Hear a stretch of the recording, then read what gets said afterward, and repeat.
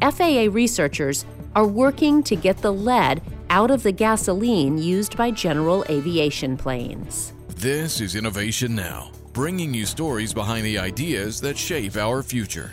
Approximately 167,000 general aviation aircraft in operation still use a low-lead gasoline, the only remaining fuel used in the United States today that contains lead.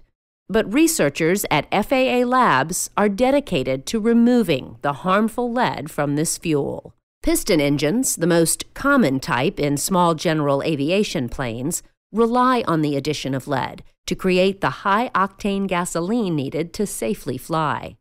The search is on for fuels that will have the least impact on the general aviation fleet and aircraft manufacturers, while providing equivalent performance levels as the existing fuel.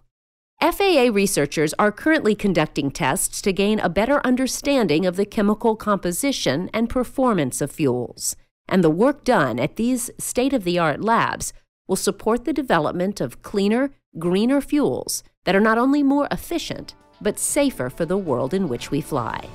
For Innovation Now, I'm Jennifer Pulley. Innovation Now is produced by the National Institute of Aerospace through collaboration with NASA.